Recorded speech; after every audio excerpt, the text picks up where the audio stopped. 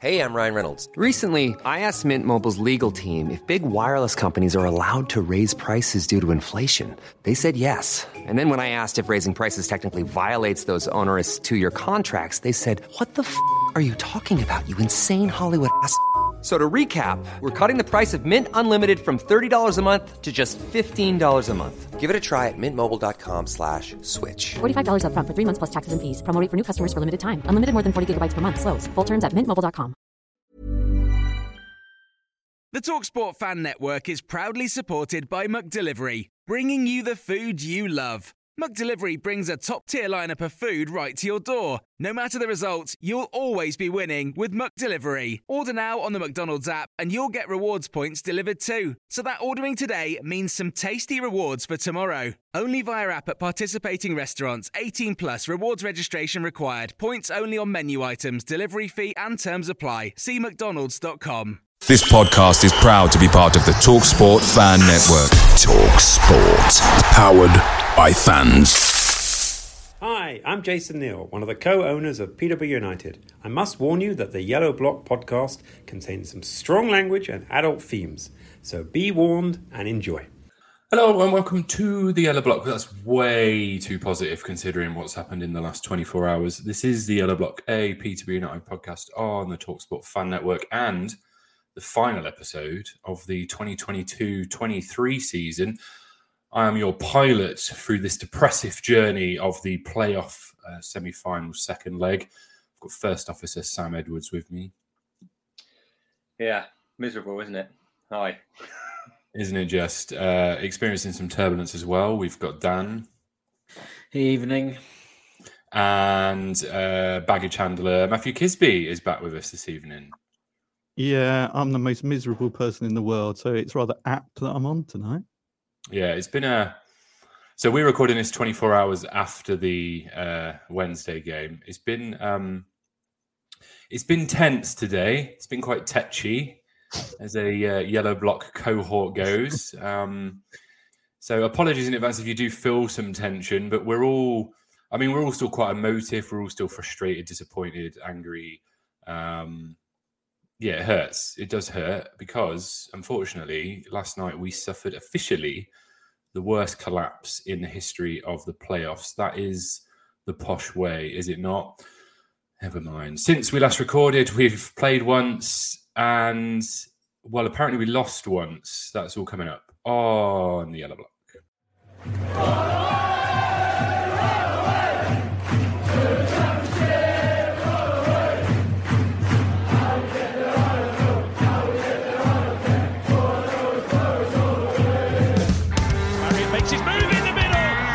Sensational goal!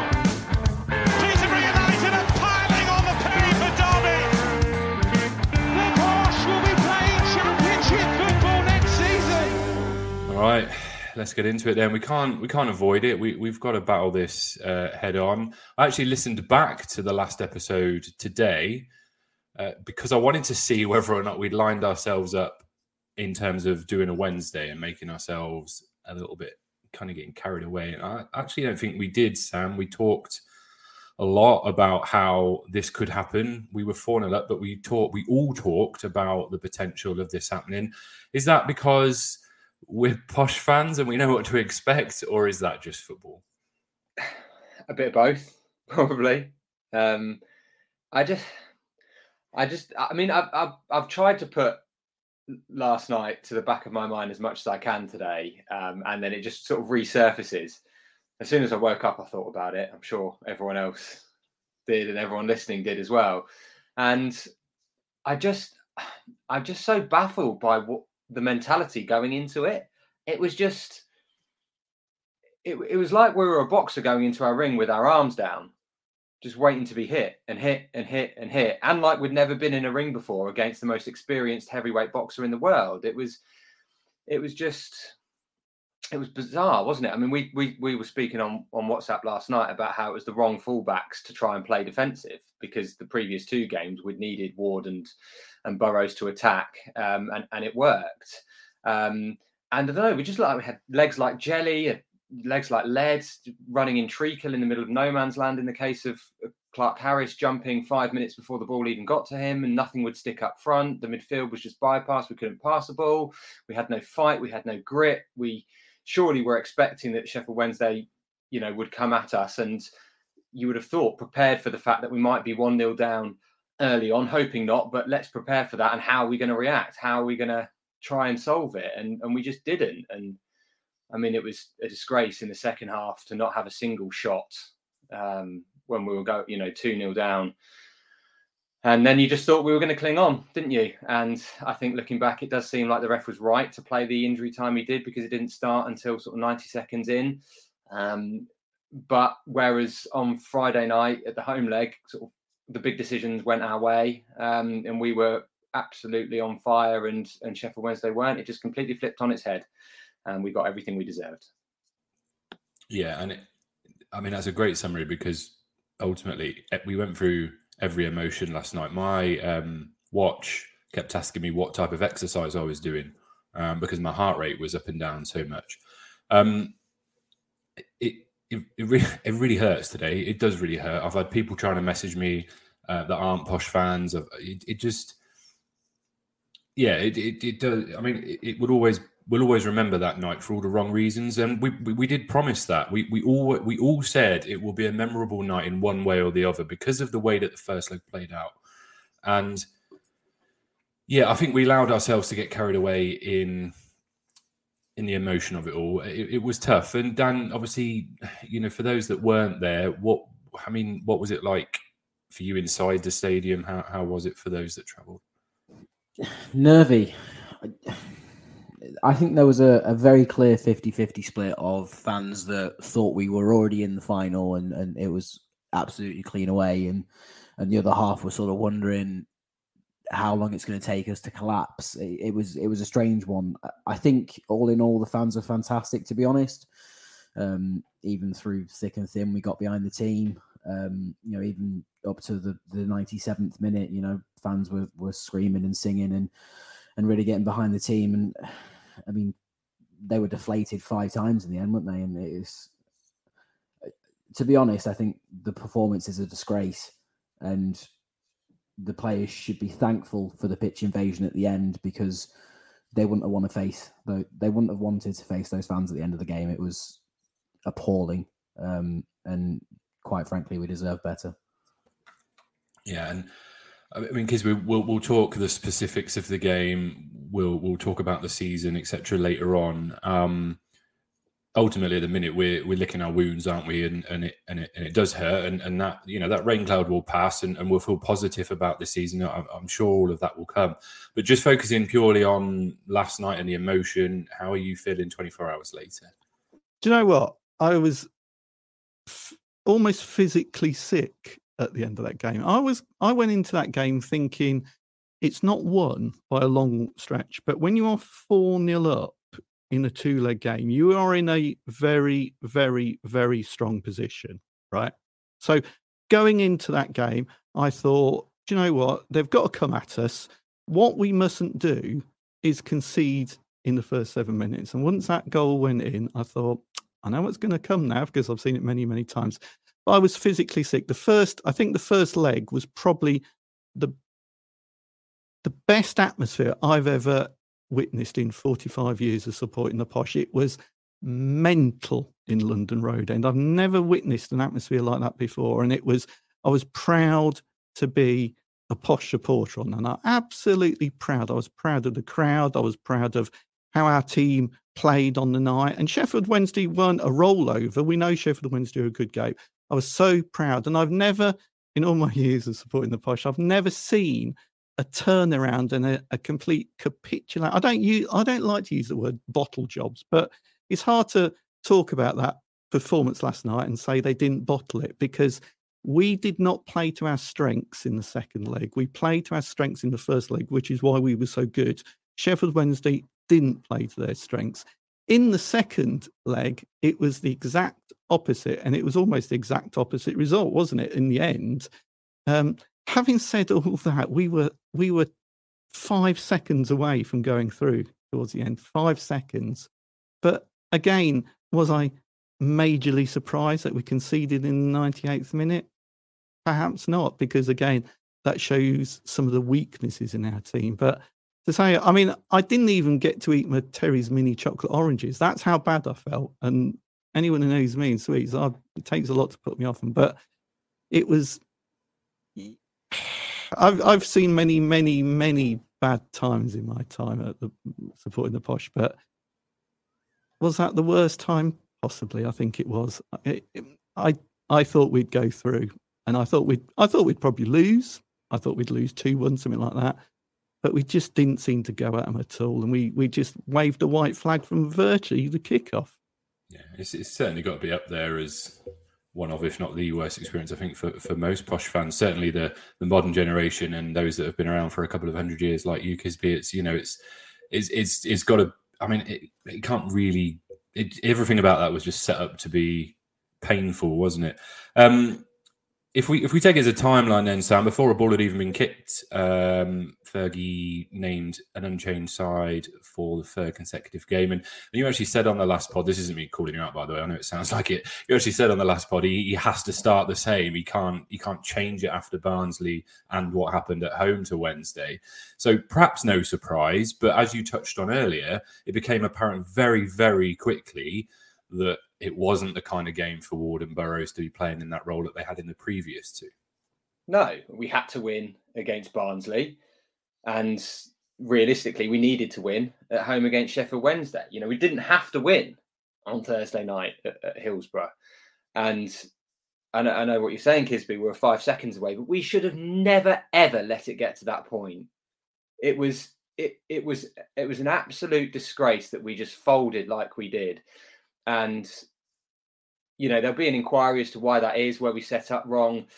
Should we have played Thompson and Butler from the start, or if we are playing Ward and Burrows, which I don't disagree with, because as you said, Tim, I said it on the last pod, it's a confidence thing. You know, managers will not change a winning side and a side that's in form, but you stick with the style of football you've been playing with that team.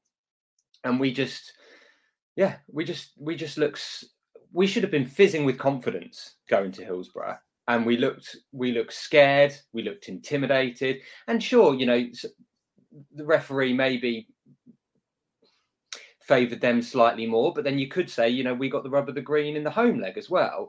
And I think, you know, we did start to show a bit more fight in extra time when we started to get some of those decisions. You know, we got a couple of free kicks in quick succession. We scored from one of them. And, you know, we do know about this team only as recently as the Cambridge game. They definitely felt like they weren't getting the rub of the green with the referee, and they just went inside themselves and then started losing their discipline and getting tetchy. And so we do know that's a feature of this team. And it was just so disappointing to see with that, you know, as you say, with that same starting lineup, such good 2 games in a row, and to go from the highs of Friday to the lows of the lows. I mean, I think I was way more gutted when we got relegated from the Championship 10 years ago. I hate years ending in 3 now. 2013 can do one. 2023 can do one. And I was way more gutted then. I'm surprised at how not massively gutted I am today. And I hope that's not used as you're not a proper fan if you don't feel hurt and pain. It's just, I guess I could kind of see it coming from minute 9. I guess I could, you know, nothing surprises me. And I was happy that we'd made it into the playoffs. And if you'd have said, right, you're going to take Sheffield Wednesday to penalties, then you'd be like, well, Bluminette, we've done well against a team that, as Sky and everyone likes to remind us, finished on 482 points and have Barry Bannon. And if I hear his name mentioned one more time, I think I might lose it. But, you know, you'd have been like, yeah, they're proud of the team. But because of the way it went, it's just absolutely abysmal. And yeah, I mean, it confirms everything I guess we've been thinking all season, that we're not ready to go up. But when you do get so close, it does hurt. That's the point, though, isn't it, Sam? It's the manner of the way that game played out. I think we all knew as soon as they scored that first goal how it was likely going to play out. But even before that first goal, Norris was getting ticked off within the first couple of minutes for wasting time, holding on to the ball. And to an extent, you can understand that. But jumping back with the personnel, they'd set up the same way, but clearly came with a completely different mentality. Do you think that game was lost before a ball had been kicked based on that. And I'm reading a lot into Norris time wasting there. Of course I am. But so early on? Yeah, I mean, it sets the tone, doesn't it? Darren Ferguson on the touchline as well looked like a bag of nerves throughout the game, you know, biting his nails all the time. And yeah, you just took that one goal early on. I think even if that goal comes 10, 15 minutes later, if it comes after 20 minutes, we're probably going to be okay. And, you know, we did do well to get in at halftime only 2 down, actually. And to take it until I think it was like the 70th minute, wasn't it, when the third goal was scored? So, you know, we did show that we had a bit of gumption about us to be able to actually arrest the slide and turn it back around. So no, I don't think it was lost before a ball was kicked. But I do think, as you just said, Tim, you know, the first goal went in and you're thinking, oh, okay, which way is this heading? Kisby, you said that earlier. I think, you know, we all maybe felt that to agree. But the one group of people you don't want to feel that and should have been practicing all week about how they would be in different scenarios is the players and the management staff. And it just looked like as soon as that goal went in, so no, not before it was kicked, but as soon as that goal went in, it looked like it was only heading one way, even with that stable period between goals 2 and 3.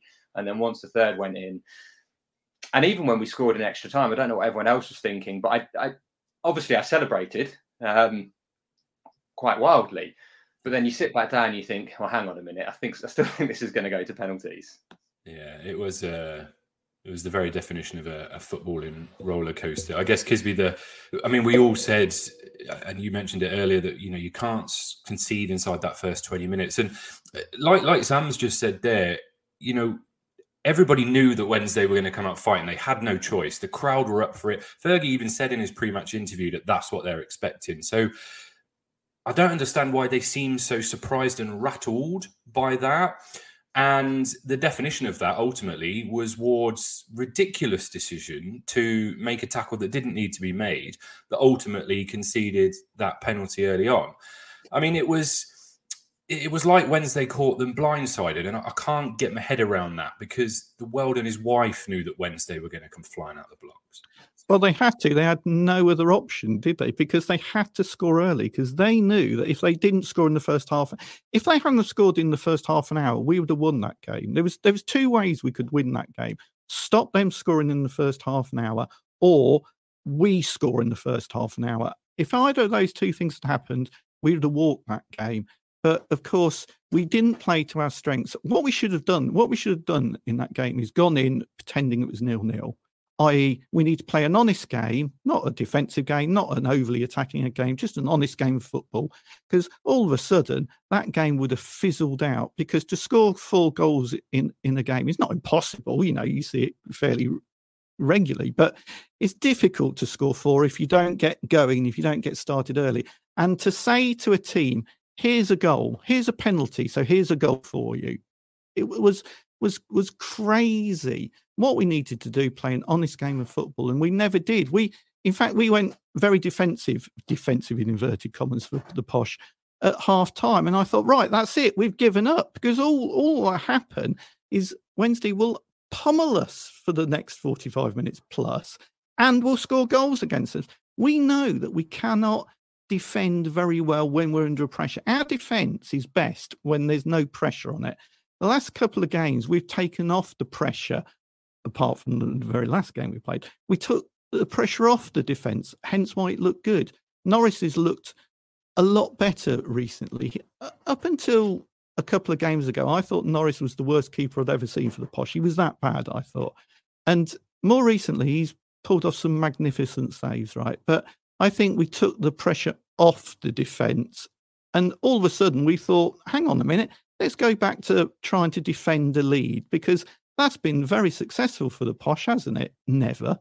And that's what I couldn't understand, you know, to try and go defensive. It's never good. It's a cliche, I know, but I'm going to say it. The best form of defence is attack. And that's a million times a million for the Posh.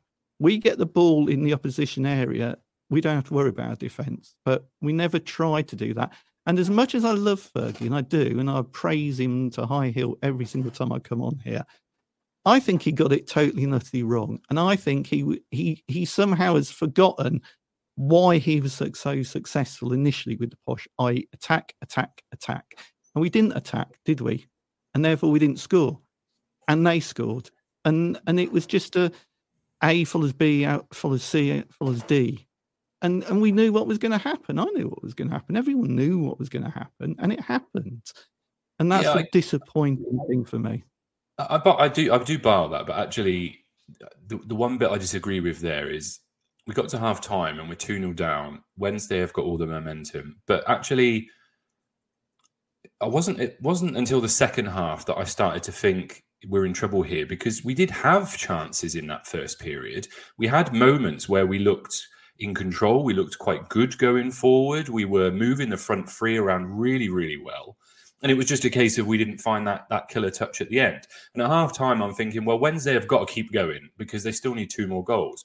There'll be space that opens up. People will get tired. The crowd can't keep this level of energy up for 90 minutes. And so to then come out and play how we did in the second half was the real disappointment for me, because if we'd carried on how we played in the first half, Kisby, I actually think we would have been given opportunities. They just seemed to go into their shell at half time and they never came out. The amount of times I've seen a team that's 2-0 down draw a game 2-2 at the end of the game. I've seen it many, many, many times. And that was in the situation we were in, wasn't it? We were 2-0 up at half-time sort of thing. But it was a weird one because they'd obviously... You won't see this happen for another 100 years in football because it was such a bizarre set of circumstances. You don't get a team that will win 4-0 one day and then a few days later lose 4-0 to the same team. It's such a bizarre occurrence, but you can, when you've watched the Posh this season, you can sort of understand why it's happened if we don't play to our strengths. And that was the trouble. We just needed a goal. And you say about we had opportunities in the first half, but we didn't take them. Exactly. That's why we lost. It was a bit like Sheffield Wednesday had their opportunities in that first leg. They had a one-on-one very early on that game. If they'd have put that in, that game would have been totally different, but they didn't. And the 1 or 2 other chances they had, they didn't take. And it was almost a mirror image. I was watching the same game, just with people in different colour shirts for the second leg. It was exactly the same. We had 1 or 2 good opportunities and we didn't take it. And once we get the momentum in football, it's a psychological thing, it's a mental thing. Once you get that momentum, which Wednesday had, they had the backing of a massive crowd as well, which is, always helpful. And we bottled it. We did the wrong tactics and we bottled it. We just didn't go for it. And we looked shell-shocked and everyone was shell-shocked. And it was just, you can't take anything from that. It was a disaster in every single second of that game, just a total and utter disaster. And it led to us getting nothing out of that game. Dan, how were you feeling at half-time? Were you kind of echoing where I'm at in terms of they've got to come at us? If we keep going, there'll be a chance, because 1 goal would have been enough. Is that how you were feeling? Yeah, absolutely.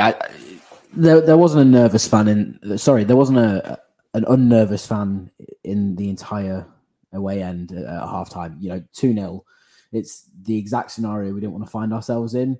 You keep that to 1 goal or no goals, we're home and dry. We can just about survive that, but they've got all the momentum, and they're halfway there, and you sat there thinking, I can't see them not doing it. And then obviously the second half starts, they don't score till the 70th minute, and before that goal goes in, you're thinking, we might actually get this, we might do it, just about, skin of our teeth, but we might just do it. And then they get the goal, and they got all the momentum again. The fans get their energy back, and it's horrible. It's horrible, and it's as Kisby said, and as Sam said, Fergie got it wrong from the first minute.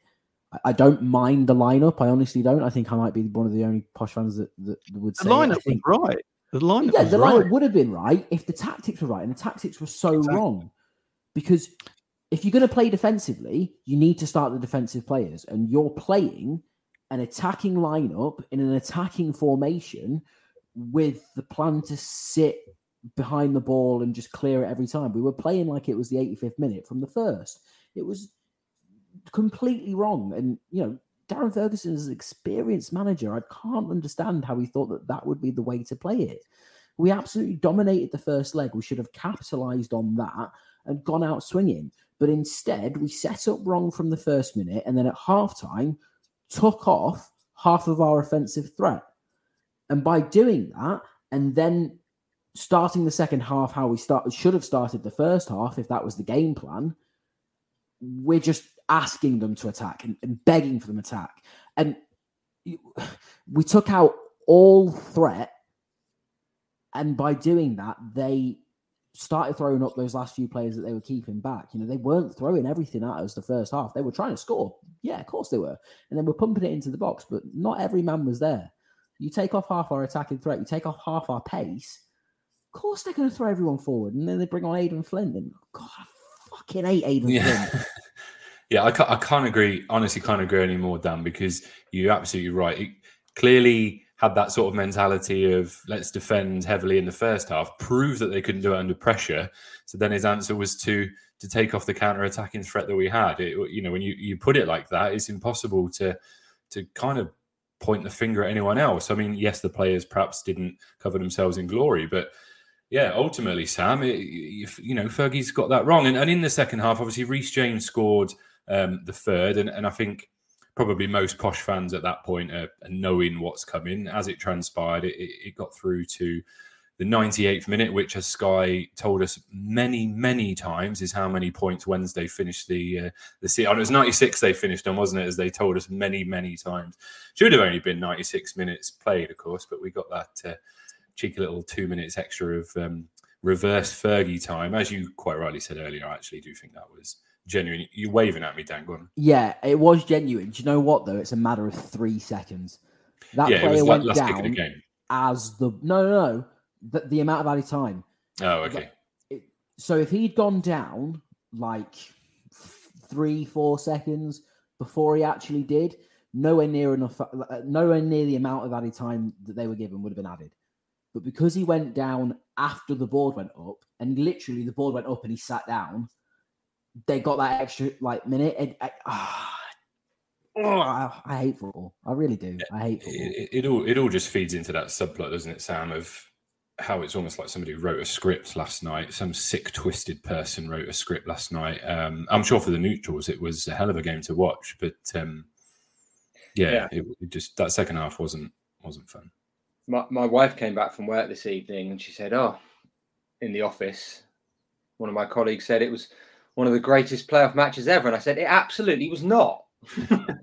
it was, you know, and I don't even think it would have been for the neutral because it was just an onslaught. It was not back and forth at all, really, was it? But well, I mean, we're just now the club that got relegated from the Championship with the highest points total ever on the final day of the season, in the final minutes of the season, and have been, you know, on the end of the biggest playoff comeback, or have thrown away the biggest playoff lead, whichever way you want to phrase it. But yeah, it's just very, very difficult to take. And you wish you could write the script, because that's not the script you'd write. But it was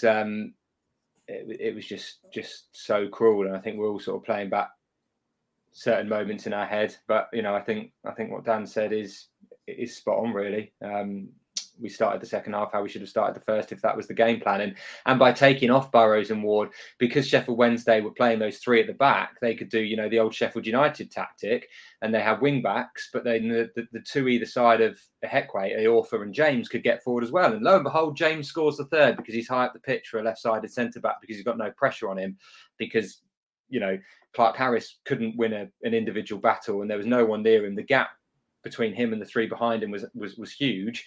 And like I said, we were just asking for it. We deserved everything we got that was coming to us. It was a disgraceful performance all round.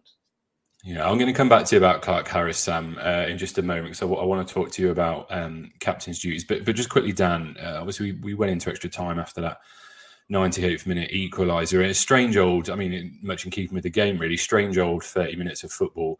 Posh obviously scored first. Weirdly, I didn't really celebrate.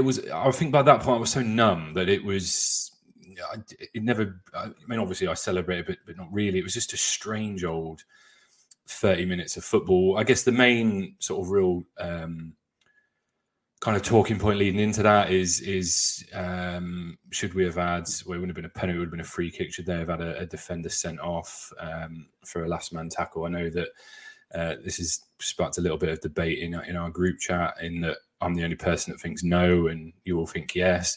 But yeah, I mean, just sum up that extra time for us, Dan, in terms of how it was there, what the atmosphere was like, and how it played out. Well, first and foremost, I think it's quite funny you mentioned the red card, because I think they should have had one much earlier than that in the second half. There was a tackle from Barry Bannon for which he got a yellow card, which was quite right. And then about 2 minutes later, he snapped another player, and that one was much more, I don't know, vicious, if that's the word. There was a lot more intent in the second tackle, and the ref barely even looked at it. For me, that was an absolute stonewall yellow card. Should have been a red, and he should have been gone. But no, of course, because he's their best player and the EFL likes a script for the big teams, he was allowed to remain and allegedly, and sets up, and sets up the winner, doesn't he? No, the second half. Look, I've got a biased opinion, of course I have, and I was not in the most advantageous position in the ground. If you've ever been to Hillsborough, the away end is shocking, and you've got no vision. For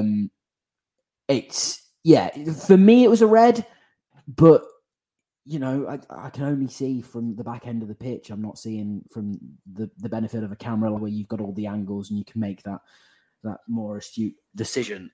But it just seemed like everything was going wrong for us, really, didn't it? And when we score in extra time, the away end goes absolutely nuts. You know, everyone was screaming, hugging, cheering. I thought someone was going to start crowd surfing down the alleyway, and it's just to have it so horribly snatched away from us in such a long period of time, from minute 1 to minute 98. We were never in that game, but we always felt that we could just about cling on to it until they score with the last kick of the game. And then we get it back and you think, oh, we might do it again. And it's almost as if we lost 3 games in one last night. It was horrible. And then, of course, penalties. Yeah, great. That's a great summary. It really is. And as soon as it went to penalties, there was only ever one winner. Planning for your next trip?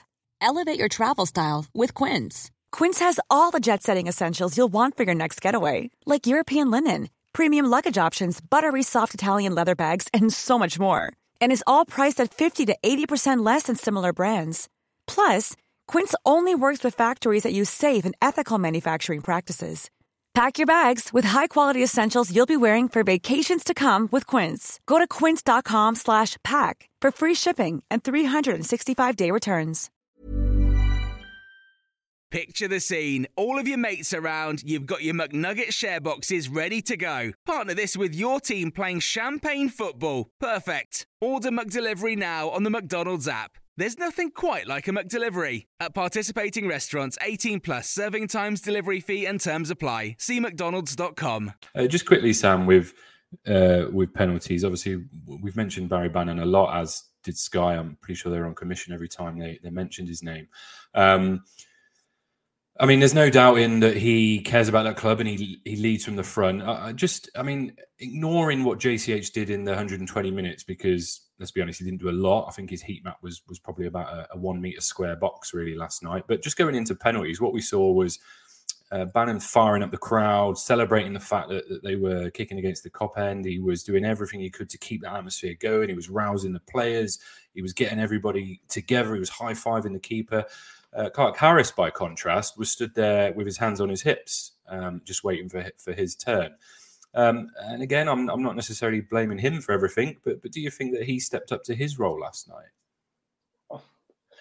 I think no is the answer to that, but I think everyone didn't step up to their role last night. I mean, it was interesting, wasn't it? When Butler missed, it was Nathan Thompson who was the first person over to Butler. And you're right with the penalties. You know, every time Sheffield Wednesday scored, obviously they had the vociferous home crowd, but the players, the management staff, they were really pumped up for it. And every time we scored, it was like, oh, God, that's a relief. Another one got through. And that was how our body language was all night. And it was just so disappointing on that side of things. So, yeah, I think with JCH, we've seen him be a natural leader on a number of occasions, when he got the armband towards the end of last season. And I think as much as we didn't really want to pick out individuals in the 4-0 home win, likewise, we probably shouldn't be picking out too many individuals this time around, with the exception of Ronnie Edwards, who I thought was our best player again, just so calm on the ball. And actually won a lot of his individual battles, unlike other people. But yes, of course, in those situations, you want your leader, you want your captain to come forward and really get the team inspired. And, it just wasn't a performance where you felt like your captain was really getting you through it and spurring on everyone else. And it was obviously disappointing to see, but then there were so many disappointing things on Thursday night that, as I say, it does feel harsh to pick one person out in particular. But when he can be as good as he can be, and again, in extra time, he started to win some of those battles and back in and win the free kicks and get us up the pitch. It highlighted how poor the performance was from him, that the ball never stuck up front and it just kept coming back. And then, I think, as you said, Tim, the leadership qualities were very different during the penalty shootout. Yeah, and it is unfair to pick out individuals in a poor team performance, but I don't think it is unfair to pick out Clark Harris, because we know that he's better than what he showed us last night. There's multiple players on the pitch that you could levy that at, but as the captain, he does have to take responsibility for that. Kisby, it's that old adage, isn't it? And I know you love a cliche of matches aren't played on paper, but we actually bossed the ball in terms of possession, pass accuracy, etc. So we had the lion's share of possession. We were better at passing the ball consistently. We had a lower XG, of course, but that's probably down to the fact that they ended up with 28 shots, 12 of which were on target, to our 8 shots, 3 of which were on target. It was, from an attacking point of view from Wednesday, it was a dominant performance. But with those stats aside, the focus after the first leg was all about how shit Wednesday were rather than how good Posh were. Do you think that that's the same last night? Do you think it was that Posh were poor, or were Wednesday just too good? Right. Sheffield Wednesday are a very good footballing team. When they came down here, I know we did beat them 2-0, but I felt they were a better side than us up to the point they got a man sent off. So I think if it had been an honest game, 11 aside, I think they would have beaten us. But I don't think they were head and shoulders above us. Obviously, at their place, again, they didn't muller us, did they? It was 1-0. I don't think we had a single shot on target in that game. So, we're unlikely to score, to be fair, if we're not having a shot on target. They are a good side. There's no... It's just weird. It's like an alternative reality. It's like, I don't know, something out of the Twilight Zone this last few days has been, because going into those playoffs, I thought to myself, if we can avoid a defeat at London Road and get a draw or something like that, or even if we can just lose 1-0, we will still be in it. We'll have a mountain to climb, but we can have a go at their place, sort of thing. But I didn't expect us to win. Once we'd mullered them 4-0, and we were well worth that 4-0, to be honest with you, I thought, right, that's it. We're going to go through. But we didn't. But they are a very good side, and that was the trouble. I mean, for me, JCH, he gets a lot of criticism, I think, and he's been very good for us this season. He scored a lot of goals. Is he the second top scorer in the league or something? But he doesn't always perform. And, okay, he clearly didn't perform last night. I think that's a fair comment. I don't think many of them did perform. As a leader, he's perhaps not a natural. He's not a Mick Housel, is he? He's not a natural leader, I think. I think he can come across a little bit arrogant sometimes, a little bit thinking, well, I'm here, so everything's going to go right. Well, there's more to it. To be a leader than that, you've got to lead by example sometimes. And I think that's where we failed last night. I don't think there was any leaders on that pitch to lead by example, because even if Fergie's told you to play one way, if you see that way not working, you as the leader on the pitch need to step up. You need to lead by example and tell people how to start playing if it's clear that it's not being effective. So to me, there's just nothing to take from that game at all. I just don't see any positives whatsoever. And when there's no positives in a game like that, you're gonna get what you deserve, and we got what we deserved in the end. I never thought we were going to win that. When it was going to penalties, I never thought we were going to win that. And you have to give credit to Sheffield Wednesday. You do have to give credit to them, because it's not just a collapse on our half. That's part of it, 50% of it. But I think Sheffield Wednesday stood up for the game in the end, and and fair play to them. Fair play to them. That's what I say. They're a good side, and they probably deserve to be there a damn sight more than we deserve to be there. On how many games did we lose? 17, was it? And they lost 6 or whatever it was. It was perhaps they deserve to be Sky there. Correspondent now, Matt, talking about how well they did across the course of the season. But 96 points they finished on. They're a good side. There's no denying that. And I think we're just so pissed off with it all, because we were just buzzing after that first game. Like I say, probably the best game I've ever seen. And it wasn't over, but we were in such a strong position that even now you think, how did we mess that up? How did we mess that up? Yeah.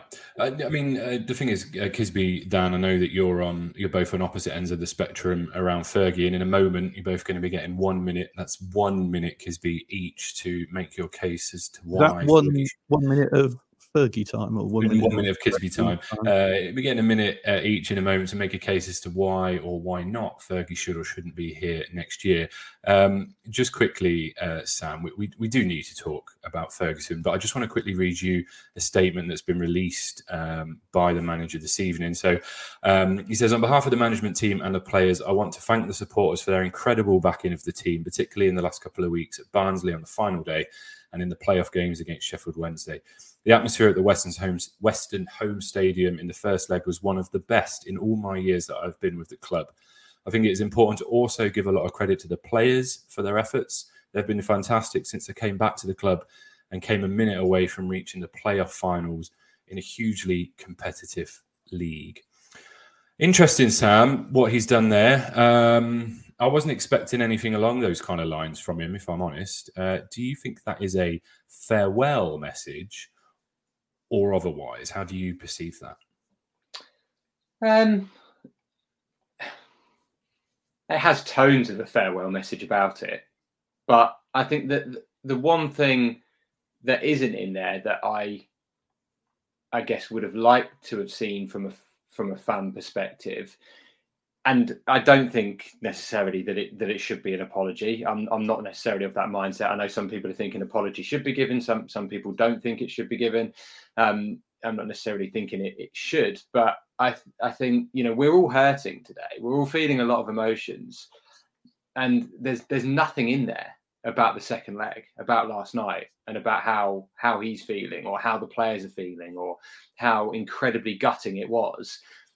And that just felt missing. It was conspicuous by its absence for me that wasn't in there. He's obviously got to praise the players, and I think actually it's him that deserves the credit for getting us in the playoffs, for getting the most out of those players to get us in there. And we know they are good players on their day. We beat Plymouth 5-2, we won 2-0 at Barnsley, we beat Derby 2-0 at home, we beat Sheffield Wednesday 2-0 at home, we beat them 4-0 at home. So we know those players are good enough in League One on the day, and he's got to give them praise, even if it feels badly timed after last night. But yeah, I just would have liked to have got a sense of how he was feeling, and that he was sharing this pain as a posh person through and through as well. So yeah, that was a shame that wasn't in there, but it has tones of a farewell about it, doesn't it? It's going to be interesting to see, and I think again we've said why we're feeling like we're feeling after the game is because of the first leg and then the second leg. Also because what's been great these last few weeks is it's kind of taken away from all the off-field stuff that's been going on this season, with the stadium, with the owners, with the old chief exec, the suspension of the suspended points deduction.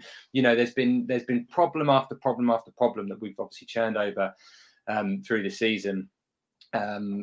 as fans have on the terraces, on social media, in person, in the pub, before games, after games. And it's been a real escape from that the past couple of weeks. And again, now it's like, okay, what's going to happen over the summer? Who's going to go? What's going to happen with the owners? What's going to happen with the stadium? How many are we going to need to sell to make up this alleged shortfall of cash that we've got? And are we going to be able to invest next season? And are we going to be competitive? So, we're back with all those questions now, and it's been nice not to have to think about that for a couple of weeks. And obviously, what's going to happen with the manager is part of that as well.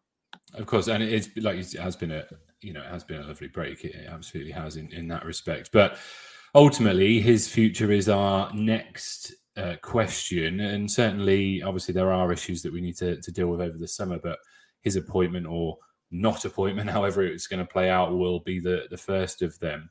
I mean, I don't think there's any disputing that he is great at this level. However, he brings a lot of divisiveness now amongst the fan base, and I wonder if that alone is enough for us to start to ask questions. In fact, it's not just a fan base where he's providing divisiveness now. I don't know if anyone saw last night what Christy Pym put on Instagram after the game. So Christy put a post on his story that just said managerial masterclass with the eyes looking shifty emoji. It's not for us to comment on relationship between Christy and Darren, but there is no doubt that that's incredibly unprofessional, and irrespective of what happens to Darren Ferguson, I'm not sure that Christy Pym has the personal attributes for somebody that we necessarily want at the club now. Fergie in or out meter, we've done this for the very last time. I promise this is the last one. This is, without a shadow of a doubt, the last Fergie in out meter.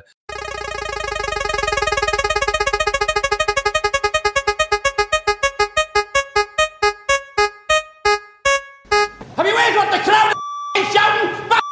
Bastards and bastards and bastards and they shouldn't be shouting at me. It should be shouting at you. And do you know why? Because it's half time and we're 2-0 down to the Mexicans. Wrong with you. Get your fingers out. Where's your bottle? God? If you don't want to wear the shit off, there's thousands of kids out there who die. Put that shit on. Back on the field. Show what you can do, or off home on the plane. We got that. England lose 4-0. And again, it shifted as we would have expected. So we asked Fergie in or Fergie out. Fergie in was 43%, Fergie out 57%. One comment on this from Dave F says, if he wants to stay, I'd give him a 3-year deal to rebuild a squad worthy of getting promoted to the Championship. I suspect he won't want it unless he gets some assurances about backing from owners. Whoever comes in is facing a 3 to 5 year rebuild project, in my opinion. Okay, so Dan, you are of the opinion that Fergie should not be our manager next season. Is that correct? Correct. Okay, so you will have 1 minute to make your case as to why you believe this to be the case. I will let you know when you've got 10 seconds left by giving you a thumbs up. Whenever you are ready, take it away, sir. I don't really think I need to make much of a case here at all. Anyone who watched the game last night should be of the same opinion as me, that he's run his course. 5-1 in the playoff semi-final is an absolute disgrace. He's done it 4 times, and every single time it's ended in disaster and heartbreak. Why on earth would we give him more time at the club? But even then, even with all this, we know we will. And in a couple of years, we'll all be saying, hi, Fergie, welcome back to the club for a 5th spell. And a couple of years after that, it will be a 6th spell, because that's the way we do business, apparently. Darren McAntony is absolutely obsessed with Darren Ferguson, and I don't know why. But the simple matter of fact is that we need a different manager. There are better managers out there at this level that we can take, we can pay, and we can build with. Okay, that's your minute. A passionately well put point. I can't really disagree with any of that. Kisby, ball is in your court then. You wish Fergie to remain at the club going into next season. If you would like to make your case starting now. Yeah, I think it's fair to say I love Fergie. I love the success we've had under Fergie. I love the excitement we've had under Fergie. He's not a perfect manager. He made a mistake last night. No manager is perfect. Certainly no manager that's going to come to our club will be perfect. When McCann was in his death throes, a friend of mine who stands next to me on London Road says, we're going to finish mid-table. And I said, this team is better than that. I said, we will finish 6th and then we'll go out in the playoffs. And that's what happened. If Fergie hadn't have been at our club for the last third of the season, we would not be having this conversation about being beaten by Sheffield Wednesday in the playoffs, because we wouldn't have got in the playoffs. And even I thought at 1 or 2 points in the season that was it, we'd blown it. But he got us into those playoffs, and I think that shows how he is a good manager for Peterborough United. He's not a perfect manager, but he's a very, very good. And for the amount of excitement he brought, and for the amount of... Hold on, I haven't had a minute yet. I mean, you're into about a minute and a half at this point, but I mean, we would expect no less from you, Kisby, to be fair. But for the excitement that he brings to this club, and that's what football's about. Yeah, it's about winning, obviously, but he brings a lot of excitement and controversy, and I've enjoyed the ride under him. Sorry. Barnsley have just scored then. Barnsley have just fucking scored. Get in! I honestly don't know how you can subject yourself to that tonight. Barnsley a good side, and I expect. I'm surrounded by Bolton fans at work. Yeah, I know. To be fair, yeah, I'm aware of that. Weirdly, if we were in the Championship, I'd be more strong on and out. Yes, because him plus Posh plus the Championship just hasn't worked too many times, but him plus Posh plus League One has worked quite a lot. Which is why I was a bit more uncertain. The thing is, we probably won't have a club next season, because I still think Randy will call in the loans and force DMAC's hand. So I think we will go through a lot of changes. I honestly don't think worrying about the manager will be at least of our problems next season. I think we could implode as a. I hate to agree with you, Kisby, but I would not be surprised at all if we are in administration or close to it by this time next year. To be honest with you, let's put it this way: as much as we all argue in the group chat, I think the owners will probably be arguing a damn sight more.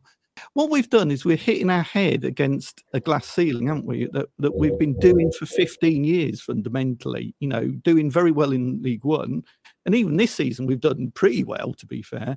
And yet. That's it. That's as far as we go. We go into the Championship occasionally and fail miserably, and it's rinse and repeat.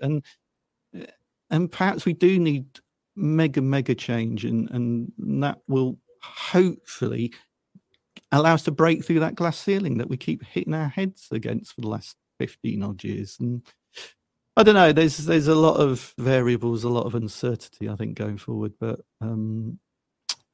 yeah, I think you've got to take reflection now, though. You've got to think, okay, we're all hurting. We're all majorly pissed off like you wouldn't believe. And you've just got to say, right, let's give it a few weeks, let things settle down and see where we are for next season. But I think there's going to be a lot of changes. And whether they're for the good or not, we'll see, won't we, at the end of the day?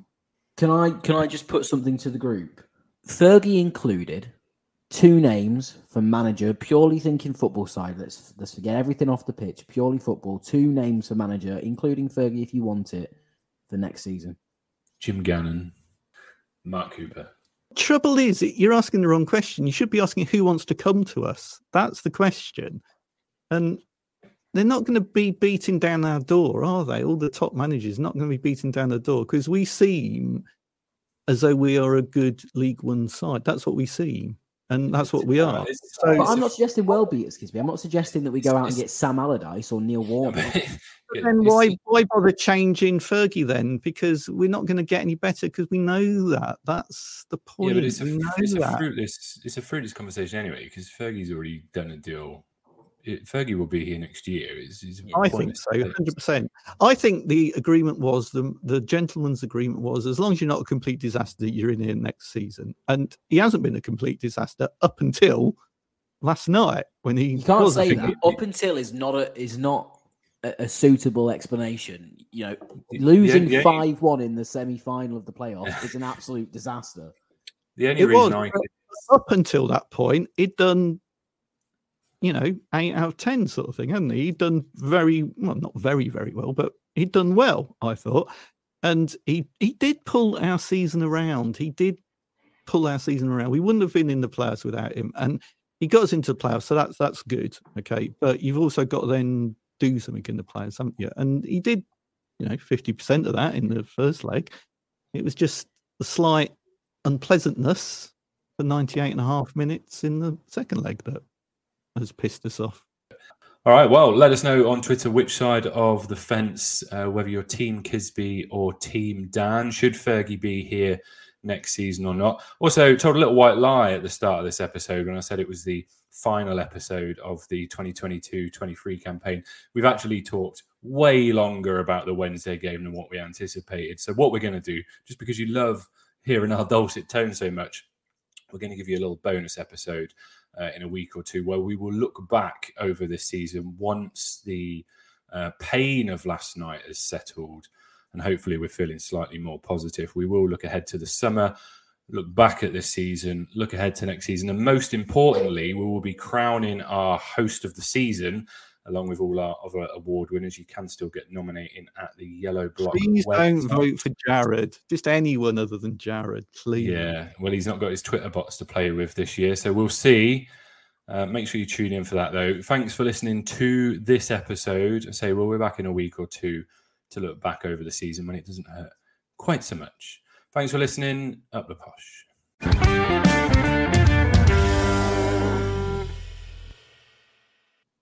This podcast is proud to be part of the TalkSport Fan Network. TalkSport. Powered by fans. Away days are great, but there's nothing quite like playing at home. The same goes for McDonald's. Maximise your home ground advantage with McDelivery. Order now on the McDonald's app. At participating restaurants, 18 plus serving times, delivery fee and terms apply. See mcdonalds.com. Hi, this is Craig Robinson from Ways to Win, and support for this podcast comes from Invesco QQQ, the official ETF of the NCAA. Invesco QQQ is proud to sponsor this episode, and even prouder to provide access to innovation for the last 25 years. Basketball has had innovations over the years, too. We're seeing the game played in new ways every day. Learn more at Invesco.com/QQQ. Let's rethink possibility. Invesco Distributors, Inc.